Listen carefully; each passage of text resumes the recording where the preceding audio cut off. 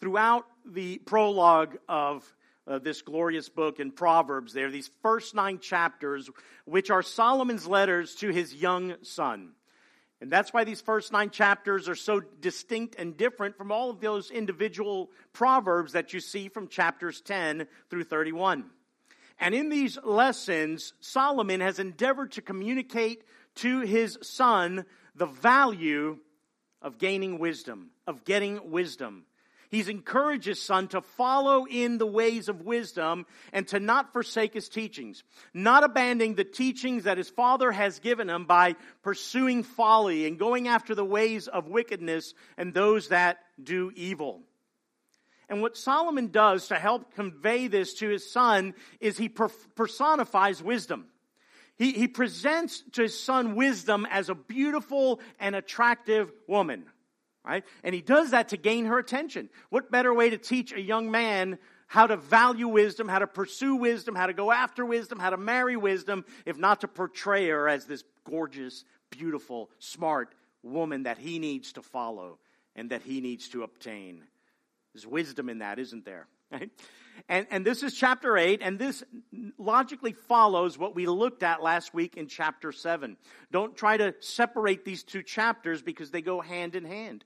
Last week, we looked again at the last exhortation from Solomon to his son to not follow after the forbidden woman, the adulteress, right? Not to pursue her, not to fall into sexual sin. And he was addressing especially what we call the dimwit, right? The gullible dimwit, the one who lacks sense, right? Doesn't have wisdom, is not committed to wisdom at all, and he is seduced by the adulteress. And we're going to talk about what that symbolizes a little bit more in a moment.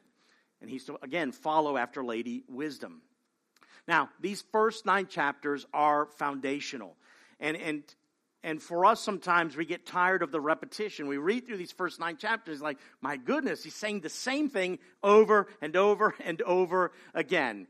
And we know we have to do that with our kids, right? We have to repeat things over and over again because somehow they don't hear us. Or they have selective hearing, right? Or they quickly forget, right? But even as adults, we need to be reminded over and over again, wisdom's teaching. All right, so don't get tired of that because the goal of wisdom for us is to love wisdom because wisdom points us to the true wisdom, which is Christ, right? Wisdom from God and the wisdom of God. All right, so we're going to look at this portion today, these first 21 verses in 4 parts, all right? So we're going to break them up that way. We're going to look at the first 5 verses right now, looking at wisdom's speech.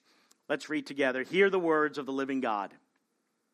Does not wisdom call? Does not understanding raise her voice?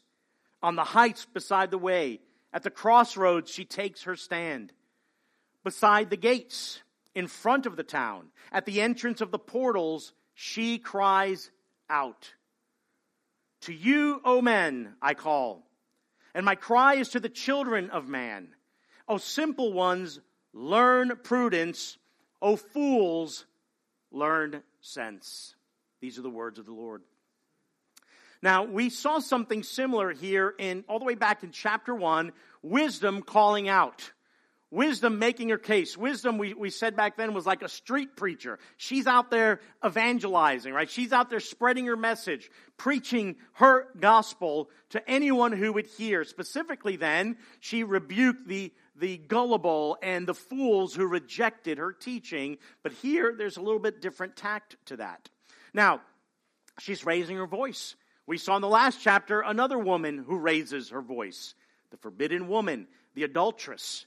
Right? And even though that has to do with sexual sin, we've been talking about the forbidden woman as a placeholder term for all types of sin, for all sin and temptation. Anything that would lure this young man, anything that would lure believers away from the way of wisdom and onto the path of folly. So when you see the adulteress and we mention forbidden woman, remember that is a general term for anything that can tempt us and seduce us and entice us away from wisdom, right? And in verses 11 and 12 of chapter 7, we read that this forbidden woman is loud. She is brash. She is brazen. She is wayward and shameless. And she's out there broadcasting her message to try to lure the gullible in, those that lack sense. So we see here wisdom also preaching a message, also calling out. So they're both doing that. Both wisdom and the forbidden woman are making public appeals to the masses, to anyone who would listen to them. Both are appealing for the love and affection and attention of the uncommitted, gullible youth. But though they're both preaching, their messages could not be more different. They couldn't be further apart. Now, when you think of the messages, right, the messages proclaimed by our two prominent political parties, right, how vastly different those two messages are. Well, wisdom's teaching and the forbidden woman's teaching are even further apart than that. They are day and night different. And their messages are a war of worldviews. They are conflicting ideas presented and cast out into the world, to different ways of thinking, to different ways of living. Two messages, loud, both of them. Now, in our world today, it feels like and it seems like the message of the forbidden woman is drowning out the voice of wisdom. Doesn't it feel like that? I mean, that's kind of what we hear the loudest in our world. There's a whole array of tools the adulteress here has to broadcast her message far and wide. You think of the mass media outlets, the news outlets out there that propagate fear and division and hatred, right? That message is loud, it's brazen. It comes from our entertainment sources through music and through social media platforms and movies, right? Drawing people away from the way of wisdom to follow after their own sensual desires, their own lustful appetites, and say, hey, you can have a consequence-free life. You can do whatever you want, do what feels right to you. We see it, again, in our two primary political parties. We see it through the educational institutions. We see it through marketing outlets there that tell us how we can have this temporary fleeting happiness by buying products and spending monies to look prettier, to look more handsome, to look more fit, to be more attractive, to be happy at any cost. Her message is loud. It's in your face and you can't escape it. Wherever you turn, whatever you listen to, that message is like she's got a mighty megaphone just kind of blaring that out. But don't for a moment think that wisdom is taking a back seat. That wisdom is being silenced somehow and that message isn't getting out at all. No, she hasn't.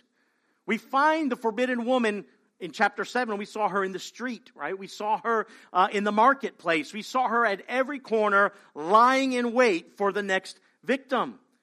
She's in the world. She's working covertly from behind the scenes, in the shadows, in the cover of darkness. But look where the scripture tells us that wisdom is broadcasting her message from. It's not from the darkness. It's not from the shadows. It's not from some dingy corner in some back alley. Wisdom, we're told here, is on the heights besides the ways. On the heights, I mean, that evokes to you already that this message is elevated. This is not like the message of the forbidden woman. It is heavenly. It is from another realm. It's at the highest point of the city. Maybe she was on the wall of the city, just preaching her message, standing above everyone else, calling out to the masses, calling out to the commoners to listen and to follow. Would have been one of the most visible places to share a message from, to be heard by all. She's beside the way. Well, what is the way? The way has been a metaphor that we've been looking at throughout all of Proverbs. The way speaks to the two paths in life that one can choose, and there are only two paths: the way of wisdom or the way of folly. The way of wisdom which leads to life, the way of folly which leads to destruction. And wisdom is found on the way, where people will make this choice of which lifestyle they will pursue, wisdom or folly. We're told here in this passage that wisdom is at the crossroads where she takes her stand. Think about what the crossroads represent. Crossroads is a place of intersection. It's a place where a decision needs to be made. Do I go left? Do I go right? Decisions are made there, whether to follow wisdom or folly, and there is no third way. There is no alternative. And there at that intersection stands wisdom, pleading for those to follow her. She plants her flag there. And she's beside the gates. What happens beside the gates? We've looked at this before. This is where the masses congregate. This is where there's transaction of commerce. People are buying and selling, and politics is taking place. She's at the entrance of the portals. Again, the gates. Who met there? The city elders met there. This is where they heard grievances. This is where they settled disputes. This is where they passed judgments on matters. Wisdom is there, calling out and crying out and pleading for those to follow after her. You can see the contrast between Lady Wisdom and the forbidden woman here. Both are everywhere, but their message and their methods are not the same. One entices and seduces and deceives as in the dark, and the other has a clear message, a compelling message, a persuasive and authoritative message, and she operates in the light from the heights, on the way, at the crossroads, at the city gates. Now look at her primary audience in view here. Verses 4 and 5. To you, O men, I call, and my cry is to the children of man. O simple ones, learn prudence. O fools, learn sense. Now, wisdom's call is going out naturally to young men. That is, these first letters are addressed to. That's the primary audience. A larger audience would have been all of the youth of Israel. Right? Proverbs is instructional wisdom literature for the young people of Israel, of their time, in ancient Israel here. But there's a more general sense in which this is addressed to. It's to everyone. The children of man. Who's that? Well, that's everybody else, right? Everyone needs to hear this message. Not just young men who are going to follow their lustful and fleshly and carnal appetites, but everybody needs to hear the message of wisdom with no regard to race or gender, socioeconomic status, whether they're rich, poor, lowly in life, or of an elevated status, right? All are to hear her message. Right? But now she kind of narrows that aim. That's the zoomed out view, but it's kind of zoomed in now, and she addresses two specific people again. The first is the gullible, which we've already talked about. The simple. This is the immature. Those who've not made a commitment to follow wisdom. They can still be swayed one way or another, which means, though, that they are still moldable. There's still a chance for the gullible to learn wisdom and to follow wisdom and change that trajectory of life. The other is the fool. The fool, she says, needs to learn sense, needs to learn common sense, something we desperately need in our world today. She invites both of them to learn, to enroll in wisdom school, in her school of discipleship. You think about that general call going out to everyone, and specifically the gullible and those who lack sense and the fool. And think of the general call that goes out for people to follow Jesus Christ. The general call that goes out for people to enter into discipleship with Him, to learn from Him, to follow Him, to learn His teachings and apply them. Ultimately, we know that wisdom points us to Jesus Christ, who is wisdom from God. So we can see here this spiritual application in wisdom's call. To commit to wisdom is a spiritual commitment. And I don't want you to miss that. It's a spiritual commitment, not an intellectual one. We kind of dismissed that early on in our teachings here. Wisdom isn't just about getting a big head, learning a bunch of facts and details, and know how to regurgitate them. Wisdom is a skill. It's the skill of living rightly. And it's a spiritual commitment that's made. It's not just about education. We all know people who are very smart on a subject, right? Like they're brilliant when it comes to that subject, and they are dumb at living life. We all know people like that. That might be you. Don't raise your hand, right? But we all know that. It's just not about what's in the head, right? It's how we apply wisdom to our life to live in the way of wisdom that is life. But here we see that even the simple can respond to wisdom's call and learn. Right? They can come out from their ignorance and grow into maturity. And that is good news, praise God. There is hope for all of us in that. The sad truth that we know is that not everyone responds to wisdom's call. Not everyone who hears her cry responds with, yes, I will follow you. Not everyone responds to the general call to follow Jesus. What do we see in the Gospels? Him calling people to follow him time and time again. Did everyone follow him? No, sadly, many didn't. We see the great examples, right, in his call to Simon Peter and James and John and Levi and others to follow him. And what do? They immediately drop everything. They see his value and his worth. They respond to the call and they follow Jesus. Then we have other examples like his call to the rich young ruler who approaches him. What must I do to inherit the kingdom of God and eternal life? And Jesus says, here's what you got to do. Follow all the commandments, sell everything you have, give it to the poor, and follow me. And what does he do? He goes away sad and dejected and does not follow Jesus.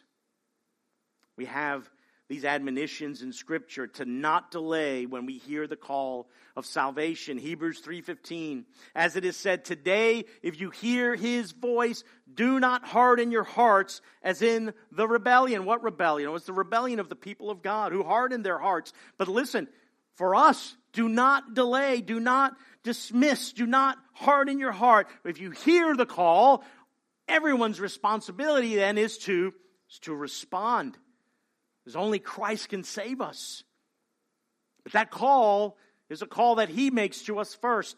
We don't initiate our calling out to the Lord. All we do in response to his call first. Romans 10:13 tells us that everyone who calls on the name of the Lord will be saved. And we can only call on the name of the Lord after he calls us.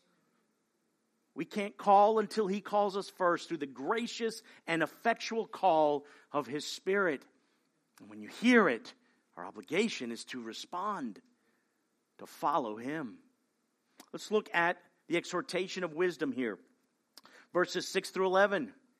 Hear, and that's a command. Listen, for I will speak noble things, and from my lips will come what is right. For my mouth will utter truth. Wickedness is an abomination to my lips. All the words of my mouth are righteous. There is nothing twisted or crooked in them. They're all straight to him who understands and right to those who find knowledge. Take my instruction instead of silver and knowledge rather than choice gold. For wisdom is better than jewels, and all that you may desire cannot compare with her. Solomon's saying here, listen, here's why, son, you need to listen to wisdom. Listen to her voice because her speech is vastly different than the other voice that you're going to be hearing. The voice of the forbidden woman, the adulteress. The speech of the forbidden woman is sweet at the beginning, right? We talked about her honey lips and her smooth, seductive talk, right? To tickle the ears, to tell the young man everything that he wants to hear, right? Stroke his ego, make him feel special, all of that. But here we have the end of the speech of the adulterous woman is bitter death. And then we have the rival voice, wisdom's speech, which demands attentiveness. It demands discipline in the beginning. But the end of the matter, the end of it all is life. And he's got to pay attention to wisdom. Verse 6, hear, for I will speak noble things. She speaks audibly. She can't be ignored. And she's demanding a decision from her hearer. To listen, to hear, to accept wisdom's teaching. It's not just to hear it, but to actually embrace it and accept it. And why can she demand attention? Why can she demand allegiance from those who hear her? Well, she tells us, because all she speaks is what is righteous and of the truth. What's righteous and of the truth. Look at all of these synonyms right here piled on to this aspect of righteousness and truth. Noble things. From her lips come what's right. From her mouth she utters truth. All the words of her mouth are righteous. Nothing twisted, nothing perverse, nothing wicked, right? There's no wickedness on her lips. That's an abomination to her. What wisdom speaks is spoken in righteousness. What wisdom speaks is morally and ethically true. What wisdom speaks is the truth. It's the truth about how the world works. There's no error in her speech. And what wisdom speaks is what is in the best interest of all of humanity. We know that's God's word. It's righteous, it's true, and it's free from error. In verse 9, she says they were all straight. All of her words, all of her teachings, all of the utterances of her mouth, and what crosses her lips is right to him, straight to him who understands, and right to those who find knowledge. Those who embrace wisdom, who find her, can see her words are straight and right. Only this person can recognize the truth of wisdom's words. But those who do not make that spiritual commitment to wisdom, right, to follow her, what do? They take her plain and truthful and right speech and distort it and twist it and pervert it. This is what the world does, who ignores the wisdom of God, who rejects the wisdom of God. It's why there's a war on truth in our world today. Which is why everyone's like, well, what's truth? Well, whatever I want it to be. That's not true. There can't be truth and an alternative version of truth that is equally true. There's truth and everything else is deception, distortion, lies.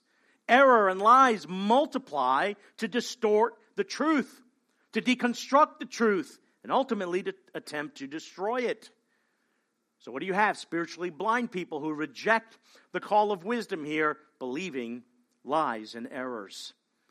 Sometimes we marvel, right? Those of us who do know the truth of God's word, who know Christ, who is wisdom from God, and we look at how can people be so blind to blatantly embrace all of these lies and errors in the world? Well, this tells us because they've rejected wisdom. And in rejecting wisdom automatically, they can't see that it's straight. They can't see that it's right. They can't see that it is true. Now, the forbidden woman's speech is wicked, deceptive, crooked, full of flattery to deceive. But wisdom's speech is right and true. It's not twisted and crooked or distorted. We know that our world is marred by the effects of sin. So our world is crooked. Our world is disordered. Sin causes everything in our world to be distorted. Many don't know that. Many live as if that's not true. And most don't know why the world is broken, but everyone longs for it to be made straight. People know that this isn't the way it's supposed to be, and they want it to be straight, but it's all crooked and it's all messed up. But wisdom is the only thing that can make what is crooked straight. Wisdom is the only thing that can bring order to our world.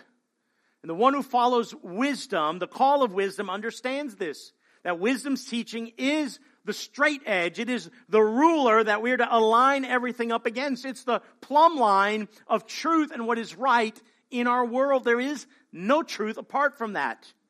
And we know that that wisdom is Jesus Christ.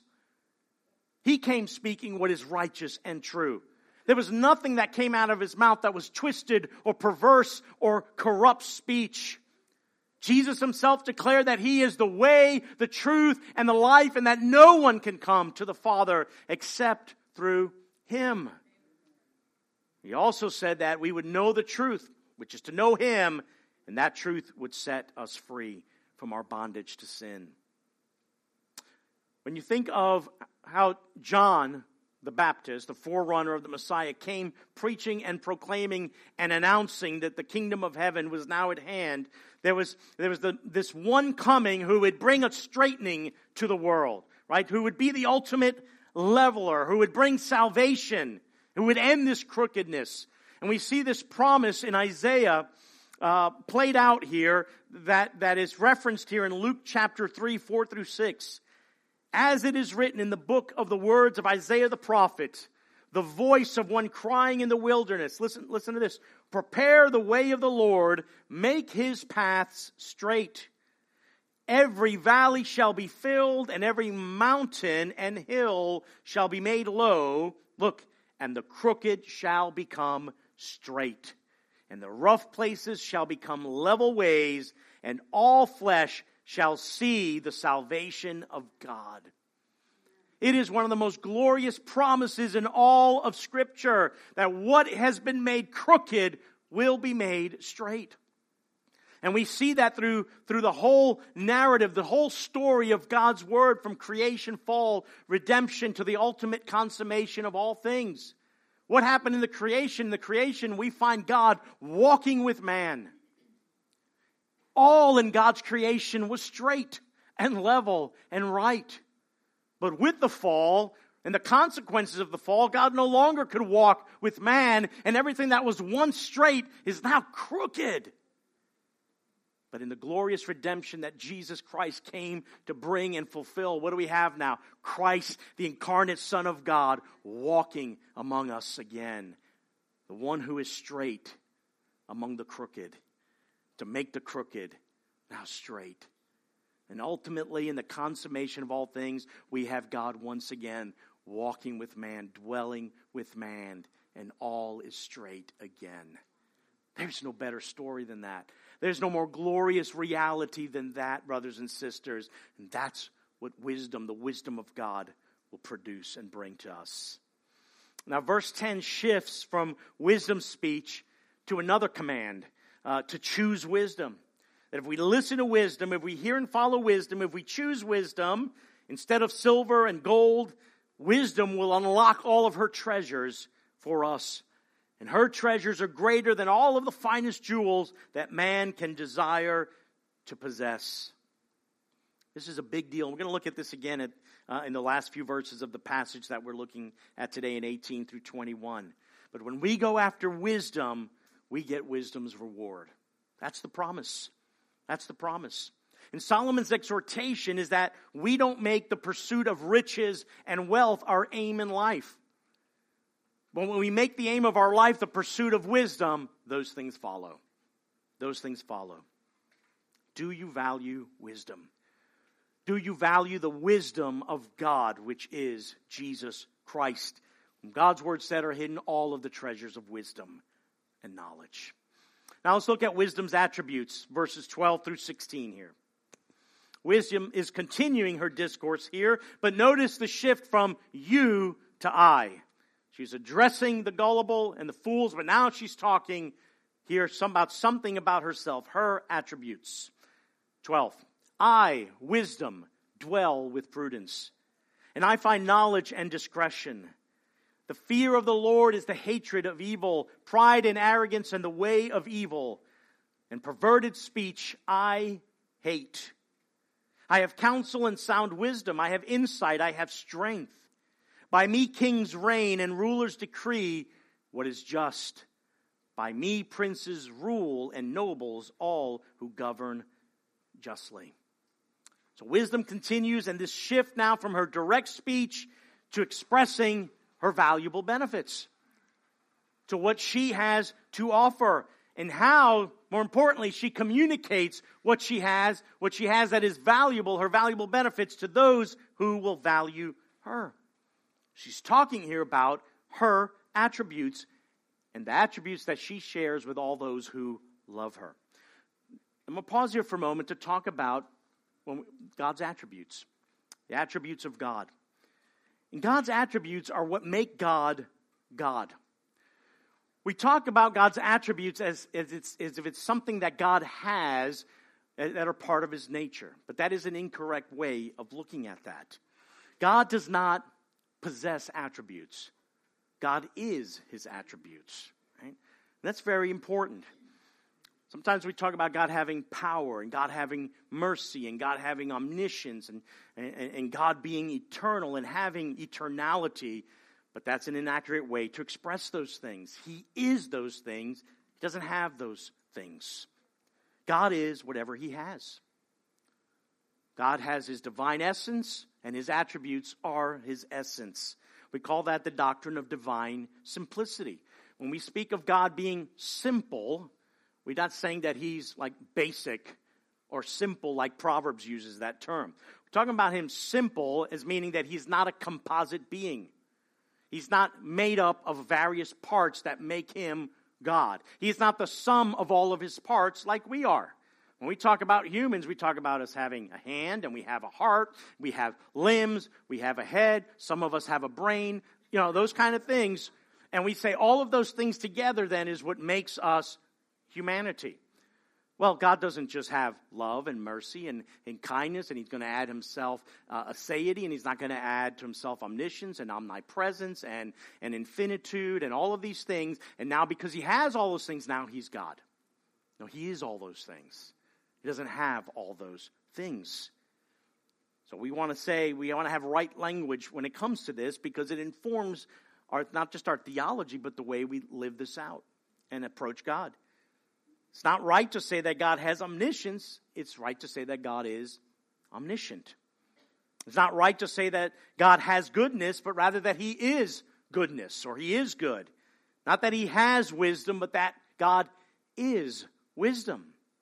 Now, some of these attributes, some of these perfections, God graciously shares those with his creatures, with his creation. And we talk about attributes that can be shared or not shared with this creation as communicable attributes or incommunicable attributes. Right? It's very simple. Those that can be communicated, those that are not communicated.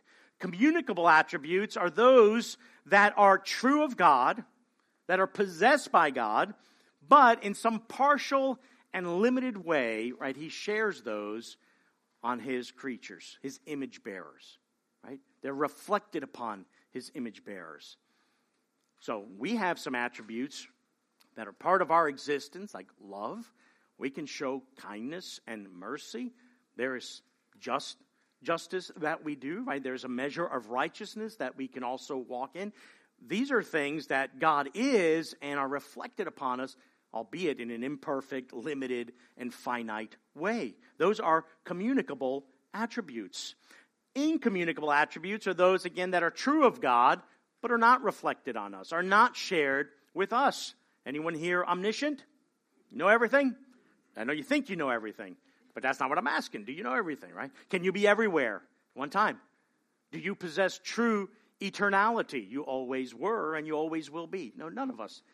We don't share those particular attributes of God. But we know here something about wisdom, that God is wisdom, and he has shared a limited portion of his wisdom with his creation. This attribute, wisdom, communicates this upon those who love her. Now, there's two ways that we're going to look at that, through a common grace, but also a special grace as well. Now, in verse 12 we see starts with I, wisdom. And she's going to express why she's valued, why she is to be desired, because she's wisdom. This is the essence of her character. And she is a communicable virtue, because all throughout the Father's lesson, what is he telling the Son? Wisdom is something you can have. Wisdom is something you can obtain. You are to get wisdom, get insight, pursue her, follow her, embrace her, marry her, know her. She's a communicable attribute of God that can be obtained. And she's several virtues that are closely associated with her. She says here she dwells with prudence. Some of your translations say shrewdness, right? She dwells with prudence, knowledge, and discretion. And where you see wisdom at work, you're going to see all of these other virtues together with her.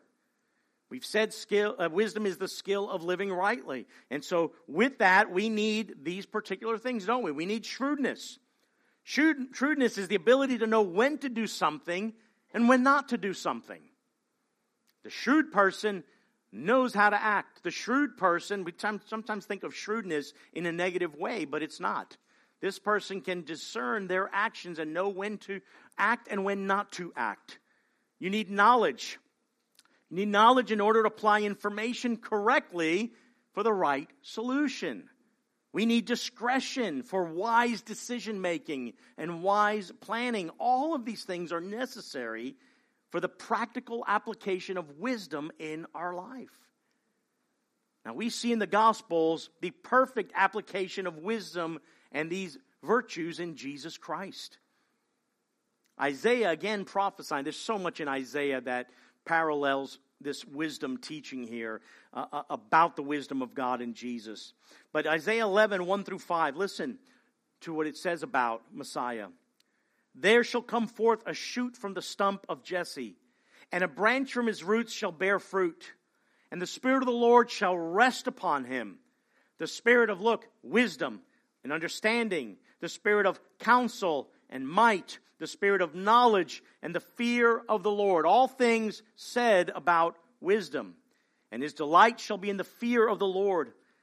And how will he apply this wisdom? He shall not judge by what his eyes see, or decide disputes by what his ears hear. But with righteousness he shall judge the poor, and decide with equity for the meek of the earth. And he shall strike the earth with the rod of his mouth, and with the breath of his lips he shall kill the wicked. Righteousness shall be the belt of his waist, and faithfulness the belt of his loins. It's brilliant. This is what we see in the life of Jesus, in the ministry of Jesus. We see it most notably in his interactions with the religious leaders. Notice he doesn't deal with them always the same way, does he? There's moments where he just fires off a question at them and doesn't answer their questions. There's other times when he puts the smackdown on, right? There's other times where he has remained silent. He possessed wisdom and these virtues of discretion and shrewdness and knowledge, and knew how to apply them. We see that in his interaction with his followers and those who were seeking him out. We don't see him apply the same thing in the same way every single time. Wherever wisdom dwells, we see these virtues clearly applied, and we see them most perfectly and clearly in Christ.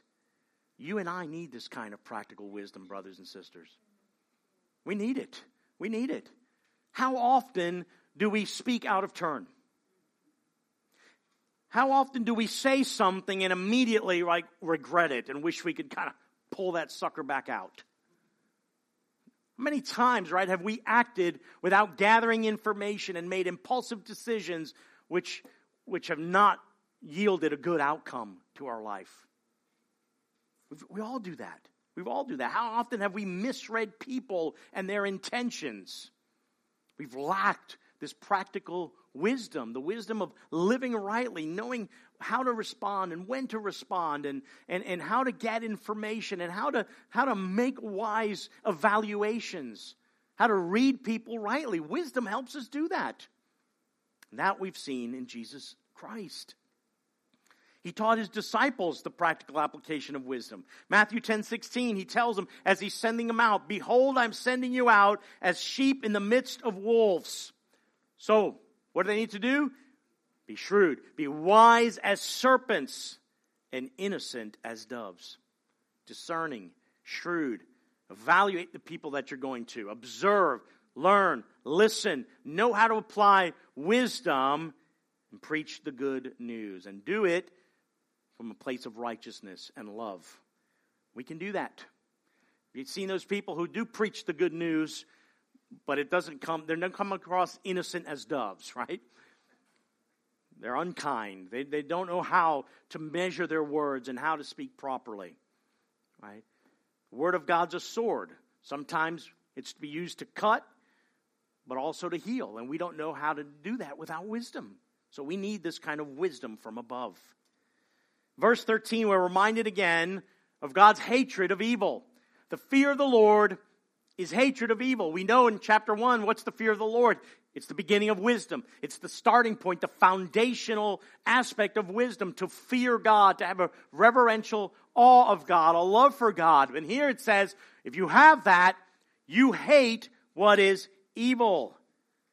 An indispensable and essential quality of wisdom is to hate evil. We looked at that in Proverbs chapter 6. There are things that the Lord hates.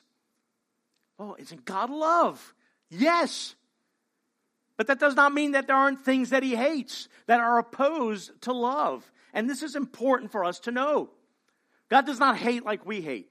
Our hate is often tainted by our selfishness, by our sinfulness, and by our lack of wisdom. But God's hatred is always just and right and perfect, pure, holy, and true. He doesn't hate like we do, but he does hate. There are things he hates. We talked about this, that I know some people were bothered by, but there are people God hates. He hates evildoers. I'm not making that up. God says that clearly. In Proverbs, in the Psalms, in Isaiah, throughout Scripture. He hates the wicked. He hates those who do abominable things. He hates those who hate wisdom. Evildoers, right? He hates the arrogant, it says here, in the way of evil. So let me ask you a question. If you claim to love God, do you hate what God hates? If we love what God loves, then we must hate what God hates. Because we cannot claim to love God and love the things he hates also. What does 1 John say? If we love the world, then the love of the Father is not in us at all. It can't be. If you have the fear of the Lord, you will hate what he hates. You'll hate what he hates. The lie of the progressive Christian gospel is that you must love everyone, and you must love them all equally, the same way. Just love your neighbor. Well, what if my neighbor's a pedophile and does wickedness? Still gotta love your neighbor. Well, what if my neighbor is wicked and evil and loves to kill babies and relishes in it and shedding innocent blood? I'm still supposed to love him? Yeah, you're supposed to love him all the same. That's garbage. That's a lie. It's a lie from the pit of hell. God does not love everyone and everything equally. If you've bought that lie, you're mistaken. He does not love those that are in Christ the same way he loves everyone in the world. And the Scripture bears that out. You cannot say that God loves everything equally and then say that he loves wickedness and perverse things and corrupt things the same way he loves what is right and good and pure and holy and righteous in this world. Don't get this twisted up. Don't buy these lies. Wisdom teaches you this. There are things that he hates. And if we have the love of God in us, we will hate those things as well. We'll hate perverted speech. We'll hate what is false. We'll hate what is a distortion of the truth. Now, in verse 14, it tells us that wisdom has a treasury full of virtues that she bestows upon those who love her. And I want you to look at this cluster of attributes listed here. Counsel, in verse 14. Sound wisdom, insight, strength. Right? These are all things that God has, possesses, that God is. Job 12:13, with God are wisdom and might. He has counsel and understanding. It's the same list of attributes. Wisdom has all the counsel of God. That's what we need. That is what we need above anything else in life. The counsel of God. Wisdom has that in her storehouses. Now the Lord in his common grace has granted to humanity a measure of wisdom so that the world doesn't completely go off the rails. And you can praise God for that, right? That God has, in this communicable attribute of wisdom and common grace, there is found a measure of wisdom out there, right? For the flourishing of society, for the cultivation of the common good. If not, what a horrific world this truly would be. He gives wisdom, we see there in 15 through 17, so that rulers and those who govern can do things for the common good and for the flourishing of society, right? Wisdom, all wisdom, any wisdom is God's wisdom. And there cannot be any wisdom apart from him because he is wisdom. All God's truth, we can say, right? All truth, rather, is God's truth. Why? Because he is truth. Doesn't have truth, he is truth. So anywhere you see truth expressed in the world that comports with what we know to be true about God and what he's revealed can only come from him. But it's not found apart from him. Anywhere you see wisdom and truth is because of God's benevolence, even if the world doesn't recognize it, and it often does not, right? When rulers and kings and governors do what is right and just, what is that if not a reflection of this communicable attribute of God? Now we know that not every ruler does what is just and right. But oftentimes they surprise us here and there, right? And that's a good thing when we see that. But no one can rule apart from God's sovereign and providential appointment. Scripture teaches us, what does he do? He sets up kings. And he deposes kings. He raises up and he brings down. According to what? A whim? No. According to his divine purposes, according to the counsel of his will and what he's decreed, he does these things. There are those who are in power because God has purpose to prosper a nation. For a time, for a season, there's a reason. Then there are those who are in power because God has purpose to punish a nation. Because of their rebellion, because of their disobedience. We see that with Israel. We see that with his own chosen people, right, in the Old Testament. This is what God does. There was a season, there was a time. He raised up the kings, a godly line of kings, but most of them were wicked. Most of them led the people into idolatry and all sorts of perverse things. And God punished them. God raises up pagan kings to discipline his people. He raised up Pharaoh. He raised up Cyrus. He raised up Nebuchadnezzar. He raised them all up, and he set some aside as well. It's not a stretch to say that most of the people who hold to the highest political offices in the country and in the world are wicked and corrupt. Because when people get in power, apart from Christ, what do they want? More power. What do they use that power for? Selfish gain. What do they use that power for? The advancement of wickedness. What do they use that power? To suppress the truth of God in their unrighteousness. We don't need to look further than our own administration and our own leaders in our country today. Wickedness, corruption, right? At the highest levels, they're opposed to God. But don't forget that God is sovereignly in control over all of the affairs of men. Imagine a world where he were not in control. Imagine depravity unrestrained in the world. I don't think we can. Whatever the darkest, grimmest, most horrific picture you can paint of unrestrained wickedness and depravity pales in comparison to what the reality of that would be if God were not in control.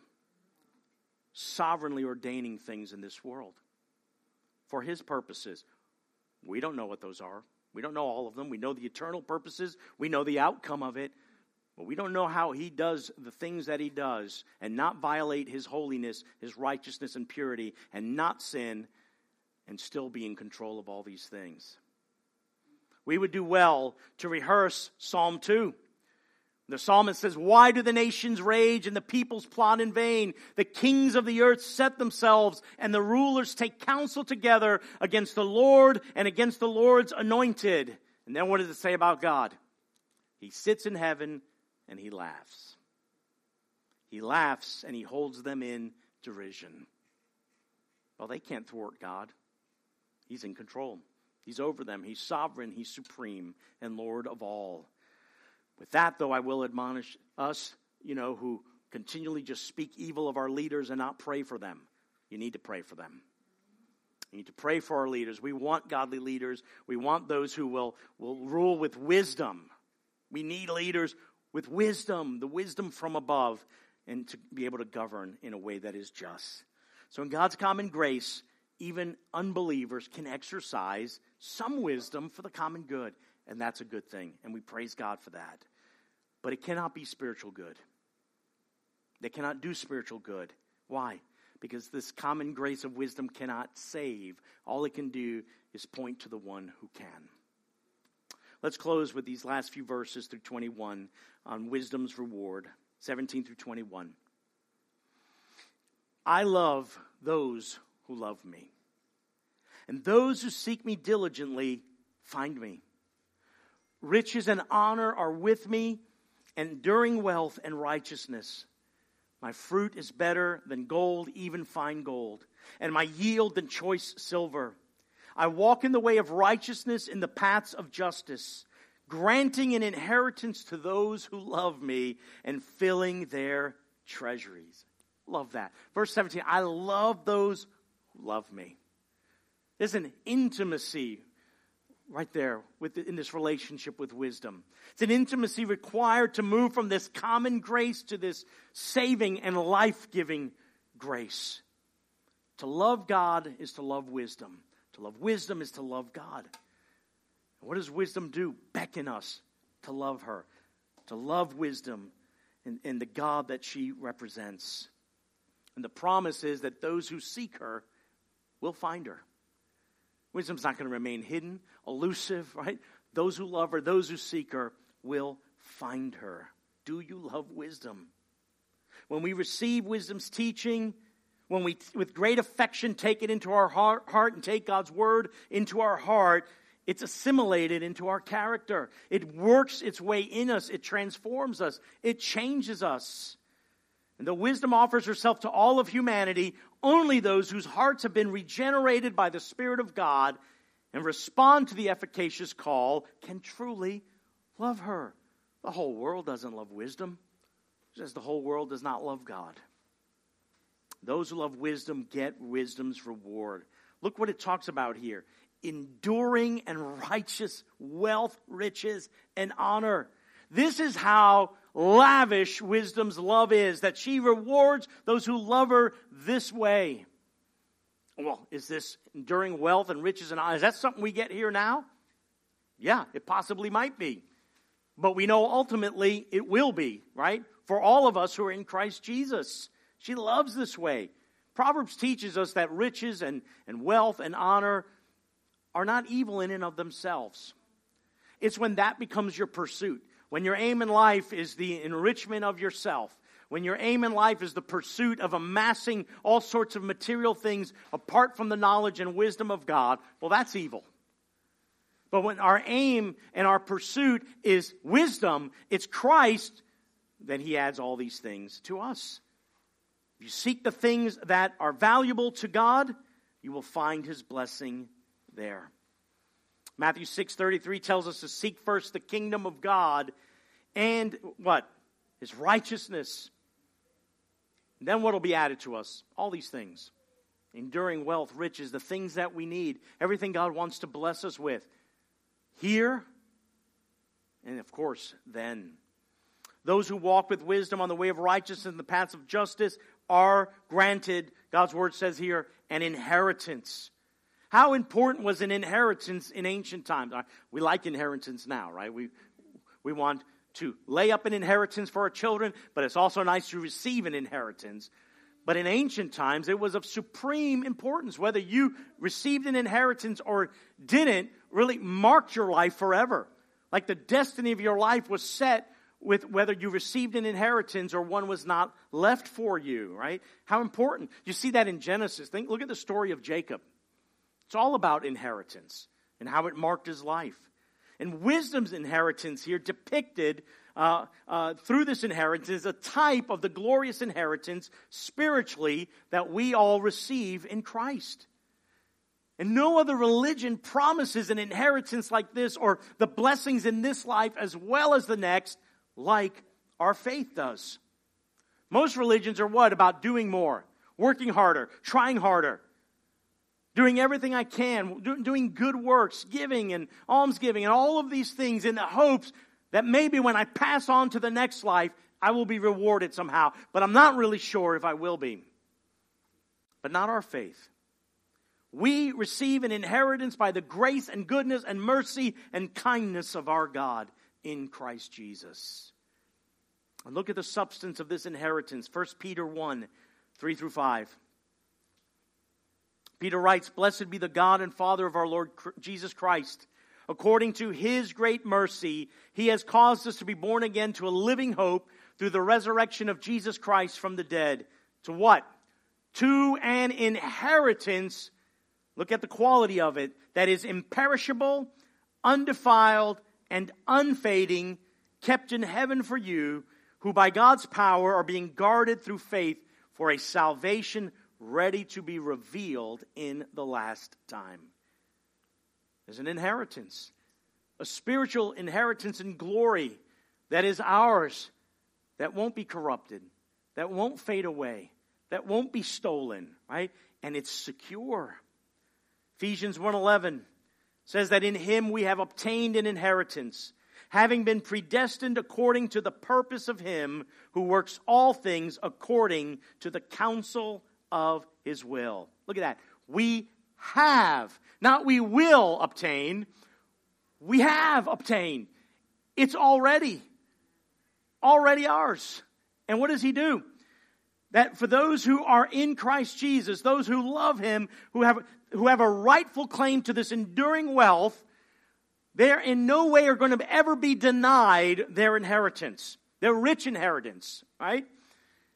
And the guarantee that God gives us that we'll one day possess this inheritance that we have now by faith, that's already ours by faith, is that God has sealed us with the promised Holy Spirit. It's as good as done. We won't be denied it. Oh yeah, here in the natural, right, someone can change their will and disinherit someone. But if we're in Christ Jesus, we will never be disinherited. We will have what he says we already have in him. So what are we to do in closing? What are we to do when we have this call of wisdom and we're called to love her, and those who love her, she loves and she'll reward? Because we all know we love imperfectly. We love God imperfectly. We know we should love God more, but we don't. We know we should seek him, but we don't. We lack wisdom. We lack knowledge. We lack understanding. We stumble and fumble about life. We make unwise decisions. The speech that comes out of our mouth is not speech that honors and glorifies God, and is not the speech of Lady Wisdom, but that of the forbidden woman at times. What are we to do? Because we fail in this, don't we? We don't live up to the kind of wisdom that we know we should. But thanks be to God, there's one who did. Christ Jesus. We're to ask God for wisdom. James instructs us to do that. If anyone lacks it, ask. Ask, trusting in Jesus Christ, leaning into Christ, who is wisdom from God for us. We need to believe the gospel's promises. We need to believe what the gospel says about us and what we have in Christ and who we are and what he has done for us. Only then do we grow in our love for God and his word. The scripture tells us that we are transformed from one degree of glory to another. How? By beholding Christ.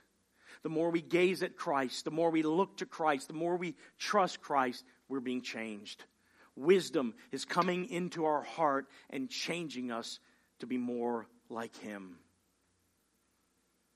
He's blessed you, brothers and sisters, with every spiritual blessing in the heavenly places. He has granted you enduring wealth in Christ Jesus, who is enduring wealth and treasure. So what I want to do as we close this message today is I want to pray for us. I want to pray the great apostolic prayer found there in Ephesians 1 for us. Would you go ahead and stand?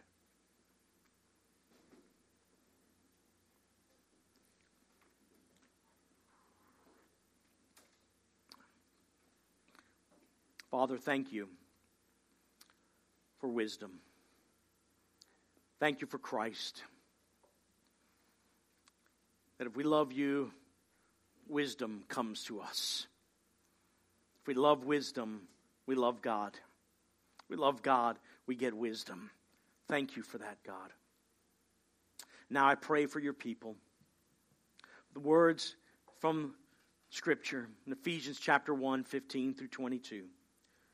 For this reason, because I have heard of your faith in the Lord Jesus and your love toward all the saints, I do not cease to give thanks for you, remembering you in my prayers, that the God of our Lord Jesus Christ, the Father of glory, may give you the spirit of wisdom and of revelation in the knowledge of him. Father, I pray that for your people today, for myself, Lord, that you would grant us the spirit of wisdom and of revelation in the knowledge of him, that we would grow in our knowledge of Jesus Christ, that we would increase in wisdom from God, Lord, as we look into your holy word, as we study Christ, as we study his teaching, as we study what you have done for us, as we hide that word in our hearts, Lord, that we would grow in the spirit of wisdom.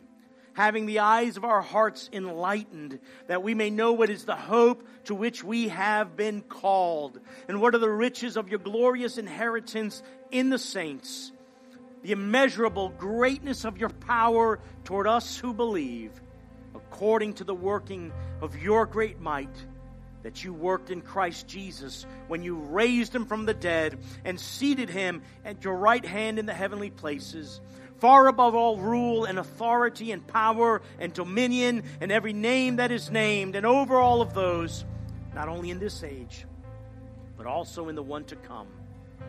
You've placed all things under his feet and given him as head over all things to the church, which is his body, the fullness of him who fills all in all.